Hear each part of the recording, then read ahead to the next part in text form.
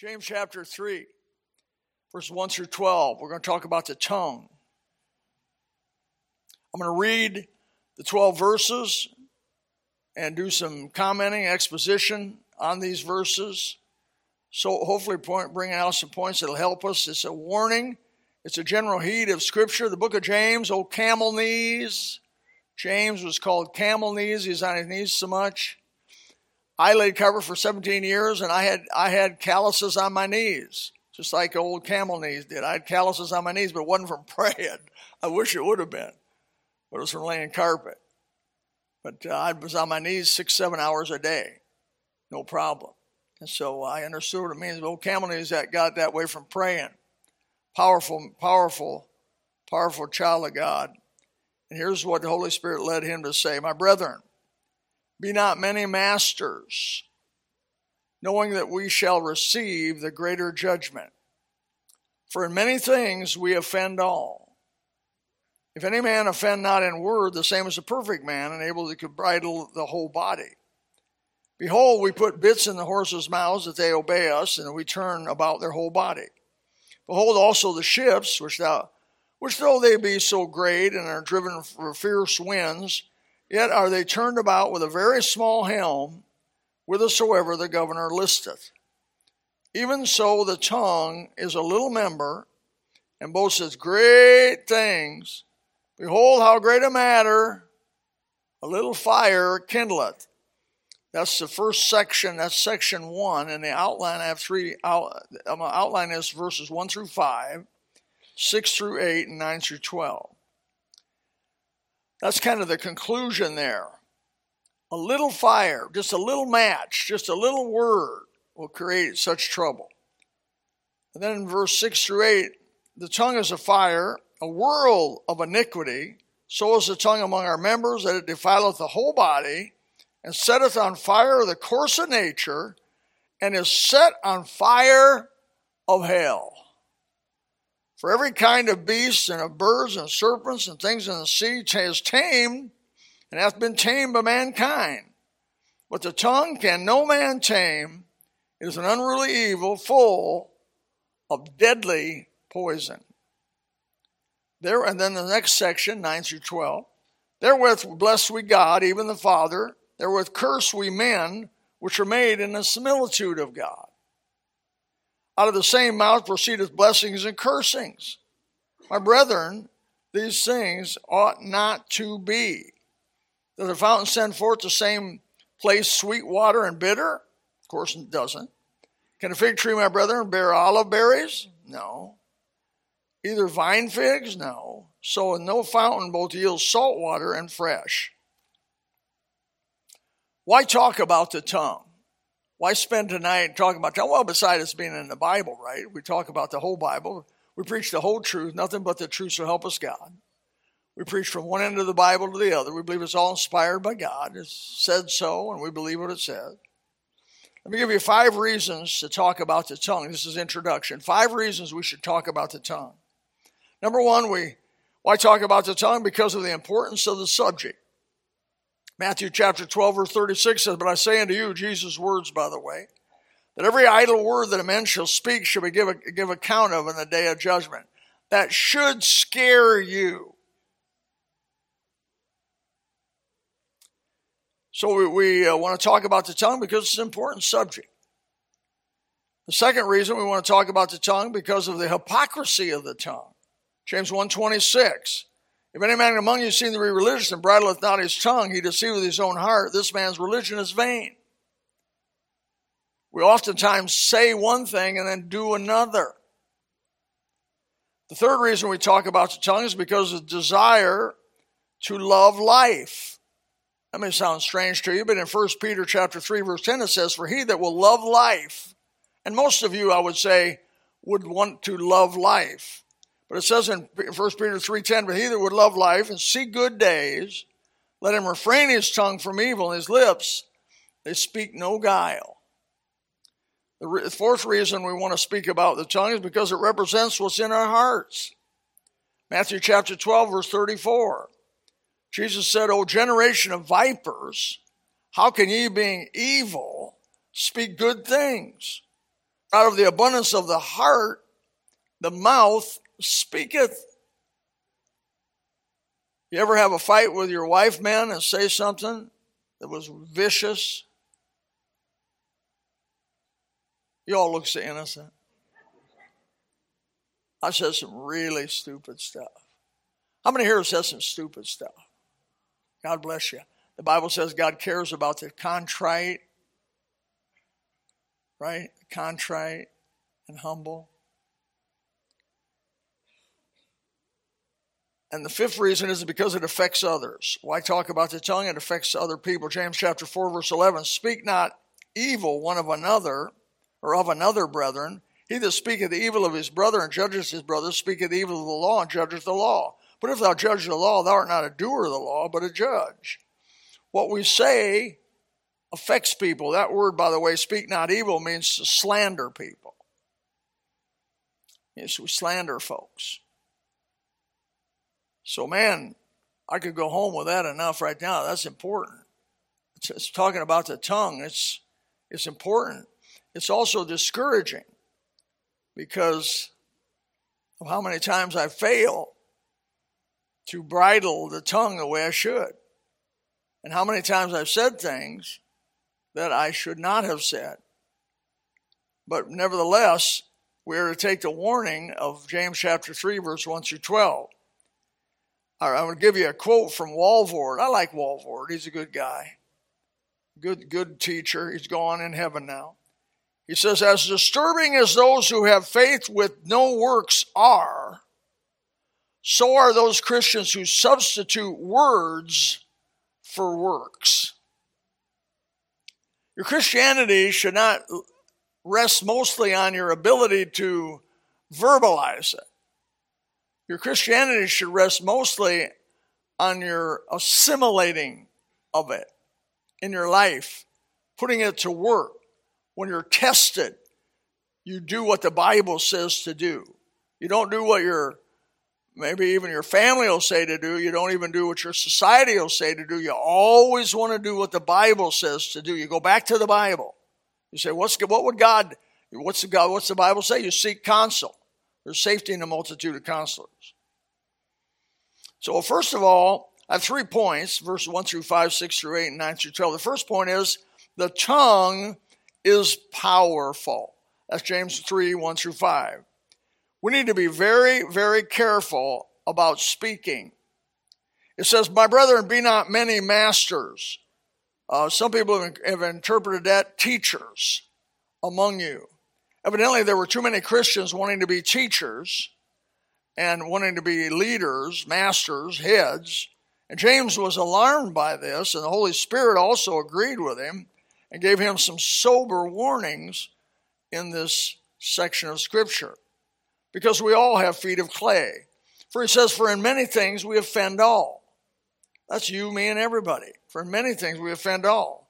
So he says we need to be careful. What are we? We're imperfect people teaching imperfect people. One guy put it this way, one sinner telling other sinners we all need to be saved. I don't know who quoted that. I don't know where I got it, but most of my stuff now I forgot where I got it. But it's one sinner telling other sinners we all need to be saved. In this passage, it gives 3 illustrations of the tongue's powerful, because the main point of verses 1 through 5 is the tongue is powerful. You need to respect it because it is powerful. And we see here, he gives the illustration of a bridle in a horse's mouth. I had a few horses when I was a child. My parents had some ponies and some horses, and they tried to use them to kill me. That did not work. A horse will try to kill you, no doubt about it. They try to scrape you off on a tree, scrape you off on the top of the barn. They will use every wicked imagination that you can imagine to try to hurt you. They'll put their head down and lock their feet on, throw you over, then jump over you. They will bite you and lift you off the ground. That was happening to my brother. And Brother Gillespie's a big animal veterinarian. He knows all this is true. And I can't even believe people keep horses or want horses after all of that. You say, well, Brother Bill, you got some bad horses. Well, we probably did, but we were bad kids. Bad kids, bad horses. But we tried to put a bridle in those horses. Oh, man, a horse will fight putting a bridle. You have to catch him. First of all, you got to catch him. Well, let me tell you a story about somebody. I'm not going to name his name, but he was a cowboy. Florida, by the way, is a big cattle state. I hope you know that. Second largest cattle state in the United States. And inland Florida especially, they keep lots of cattle. This one individual I know well was a cowboy for 12 years. He rode a horse all day for 12 years. I mean, he knew this horse. A horse lives about 30 years, 35 years maybe. And he knew this horse. And in the morning, when he would go to get that horse would try to stay away from him. And this is the way old farmers do. He took his shotgun out, had 8-shot in it, and shot the horse in the rear end with this 8-shot. And the horse would just stand there quivering, and he'd walk up to him, put his bridle on him, and then they'd go around and work the rest of the day. You have to show him who's boss. No, that's a veterinarian that's going, oh, man, what kind of advice is that? I'm going to tell you, that comes directly out of the mouth of a cowboy. And he said, if that horse wouldn't have let me get him, he said, I'd have killed him and got me a good one. But anyways, you animal lovers, I know you just really appreciate the way they handle that. I'm not saying I agree with that. I'm just saying that's what he said. But he put a bridle in a horse's mouth. Not easy to do sometimes. It's like a rudder on a ship. Man, a rudder's small compared to the whole ship, yet it'll turn that ship around. A spark in creating fire. Now, really what the commonality of these things, a bridle, a rudder, and a spark is, they're all small in comparison with what they're on or what they deal with. Yet they have direction-changing power, if I may say life-changing power. And the general warning of Scripture of the tongue is, number one, to be slow to speak. Because of the power of the tongue, most of the times when you don't say what you want to say, later on you'll be happy you didn't say it. People don't need to know everything you're thinking. They really don't. James chapter 1, verse 19, wherefore, my beloved brethren, let every man be swift to hear, slow to speak, slow to wrath. Oh, may God help us. We're not to slander. Titus chapter 3, verse 2, speak evil of no man. That means to slander folks. Shouldn't do that. Never speak wrongly of people. I've had people slander me every way you can be slandered. I just can't believe they'd want to do that. I'm such a nice guy. But they'll slander you. Say, well, the pastor would do this, or the pastor said this, and you didn't say it or didn't do it. Thirdly, only speak to help people. 1 Thessalonians 2:4. But as we are allowed of God to be put in trust with the gospel, even so we speak. Not as pleasing men, but God which trieth our hearts. Speak those things which lift people up. Speak things by the grace of God. I'm not talking about flattering now. Flattering is condemned all through the Scripture. Flattering usually is used to get something. You tell people what they want to hear. You tell some homely girl she's beautiful. Or you tell some homely guy he's really muscular and a real man's man when he's not. They flatter people so they can usually manipulate them or get something out of them. That's condemned in Scripture from one end to the other. But to be truthful with people and speak good things to them by the grace of God as much as you're allowed to, as much as you can. In Titus 2:15 it says, these things speak, exhort, rebuke with all authority, and let no man despise thee. The things of the Word of God you can speak clearly and honestly. So the first thing we learn is the tongue's powerful. Verses 1 through 5. Verse 6 through 8, we learn the tongue is perverse. Let's look at that again. It says the tongue is a fire. Look at the description of this. The tongue's a fire, a world of iniquity. So is the tongue in our members, it defileth the whole body, setteth on fire the course of nature, and is set on fire of hell. It has a potency of the very fire of hell to damage in verse 6. Verse 7 is wilder than any animal, because every animal out there can be tamed, but not the tongue. It's actually wild, more wild than any animal you can imagine. It is a poison, in verse 8, with no antidote. The tongue. It is perverse. The third thing we learn about the tongue in verse 9 through 12 is the tongue is polluted. It's polluted. We bless God with it, but we curse men who are made in the similitude of God. It is contradictory in verse 9 through 10. Like the woman, reminds me of the woman who told her husband she loved him. 10 minutes later, she told him she hated him, and she meant it both times. Do I need to repeat that? That was amazing to me, but it's true. That's actually true. I've had women in counseling tell that she hated somebody, and later on she says she loved the same guy. The guy's looking at me and saying, which one do I want to pick? Well, pick the love part. It's against nature, verses 1 through 11, or 11 through 12. It's double-minded. It's double-tongued. It's double-crossing. And it's double trouble. The tongue will kiss you and bite you. It will love you and it will hate you. It will appreciate you and it will despise you. It will build you up and tear you down. And all I can tell you is these 12 verses tell me and tell you, beware of the tongue.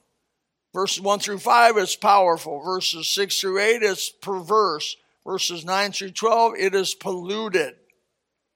The best you're going to do with the tongue is do damage control. I wish I could tell you a little more encouraging words that you can control it, but it's untamable. It'll sneak out of you in a moment when you least expect it, when you think you got everything going right, you got it under control, and you haven't said anything stupid in 2 weeks. And then you'll go and say something. You'll say, ooh, man, best to be quiet. Best to be quiet rather than speak too much. Let there not be many masters. Don't be a bunch of, don't be careful. Be careful about being teachers, masters. Be careful about wanting to speak a lot. Because when you speak a lot, there's sure, the Bible says, where there's much speech, there's sure to be sin. It's true. I commit sin from the pulpit. Here I am, your preacher. And once in a while, I commit sin from the pulpit. I may do something stupid, say something stupid, which I may have tonight even. Now you'll go out here and say, I hate horses. I do not hate horses. I think they're fine to eat.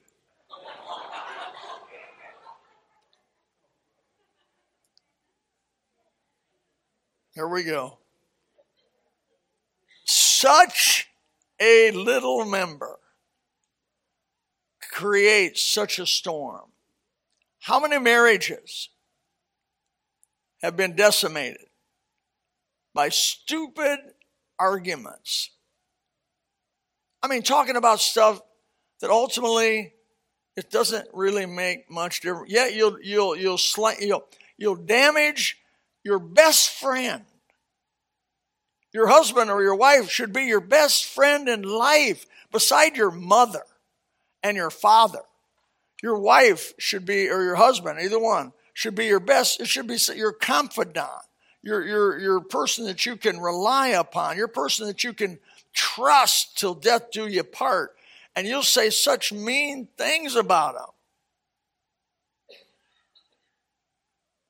You all look like you don't have never said a bad word about each other. But I know better. I know better. Never go home and have roast preacher. Don't do it.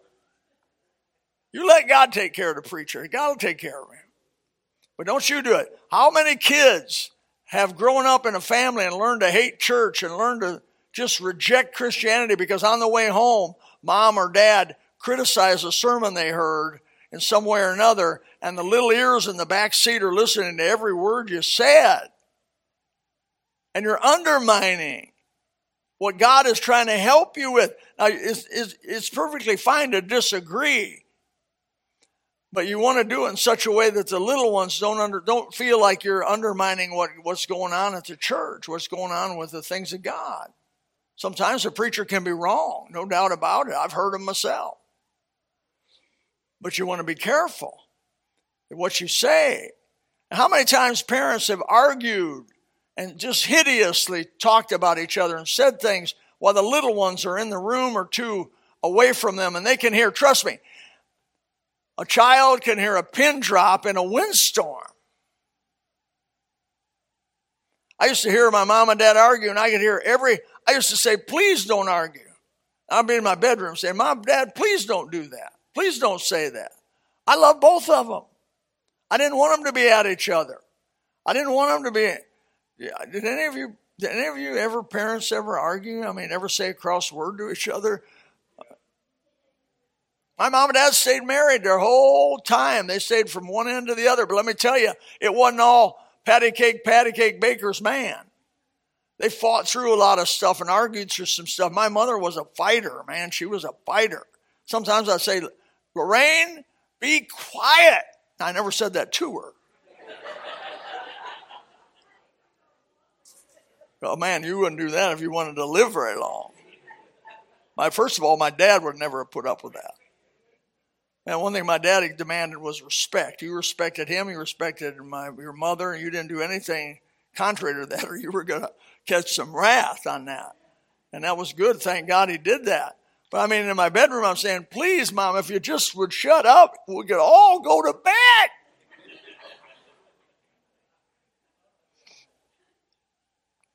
Yeah. In some degree, it helped me in my own marriage. Some of it's just not worth fighting about. Amen. Remember the tongue. Remember the tongue. Don't play innocent on me. It's a whirl of iniquity. It's set on fire from hell. And it'll kindle and it'll alienate. And the sticks and stones may break my bones, but words say something about don't harm me. That's just not true. Words go to the very inner being of a human being. They go to the very soul of that individual and harm them, and sometimes in reputable ways cause bitterness to grow up in them and hatred to grow up in them. Words. Oftentimes, the real problem is words. We need to be careful with our mouths. Now, I'm not preaching this because I think we got a problem with this. I know we got a problem with it. We all have problems with this. We struggle with this. You can't read this passage and play innocent on me. We all struggle with this. May the Lord help us to have our lips, as it were, seasoned with grace. And the God Almighty would remind us of who we are and where we've come from.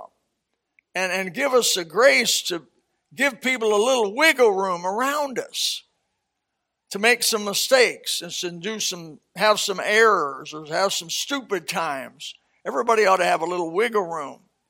Amen. And not just viciously, verbally pounce upon them, especially to other people. The Bible says if you got a problem with somebody, you have to, according to Matthew chapter 18, verse 15 through 17, you have to go to that person and talk to them about it. But that's not what we do. Oftentimes you got a problem with somebody. If they have a problem with Paul, you'll go to somebody else don't even know Paul and say, man, that guy at church, that Paul, man, you can't even believe him. Now, I'm just making that up. But I mean, that's how vicious we are. Without the Holy Spirit, without salvation, without God coming in and helping us, we ain't fit to be around. We'll attack each other verbally and hurt each other. And that's why marriages oftentimes are destroyed and friendships are destroyed, is basic bitterness that builds up through unforgiveness of damages that have been caused verbally to one to another. And people don't ask forgiveness, and even if they do, they won't forgive them because they cherish their bitterness. People pretty soon get where they enjoy being bitter, and they think somehow being bitter is punishing other people. Listen, you can hate me all you want. I'm going to sleep good tonight. If you hate me, it won't change. I probably didn't even know it. Right? And so why don't you just forgive people? And that way you're free, they're free, everybody's free. And Jesus said, if you'll forgive others their trespasses, by the way, you get your trespasses forgiven also, right? That's a good thing. Well, may God help us with our tongue. Father, help us tonight in this brief message about the tongue. May you just wake us up. May you warn us. May you give us a heads up that we would bring our tongue before you. And first of all, seek forgiveness where we've spoken wrong things, sinful things, slanderous things about other people that they may not even know. God help us. In Jesus' name, amen. If you would like to know more about the Lord Jesus Christ, you may contact us at the church website, gospelbaptistchurch.com, or you can go to Facebook and type in Gospel Baptist Church, Bonita Springs, Florida. Also, you could call the church office at 239-947-1285. Thank you, and God bless.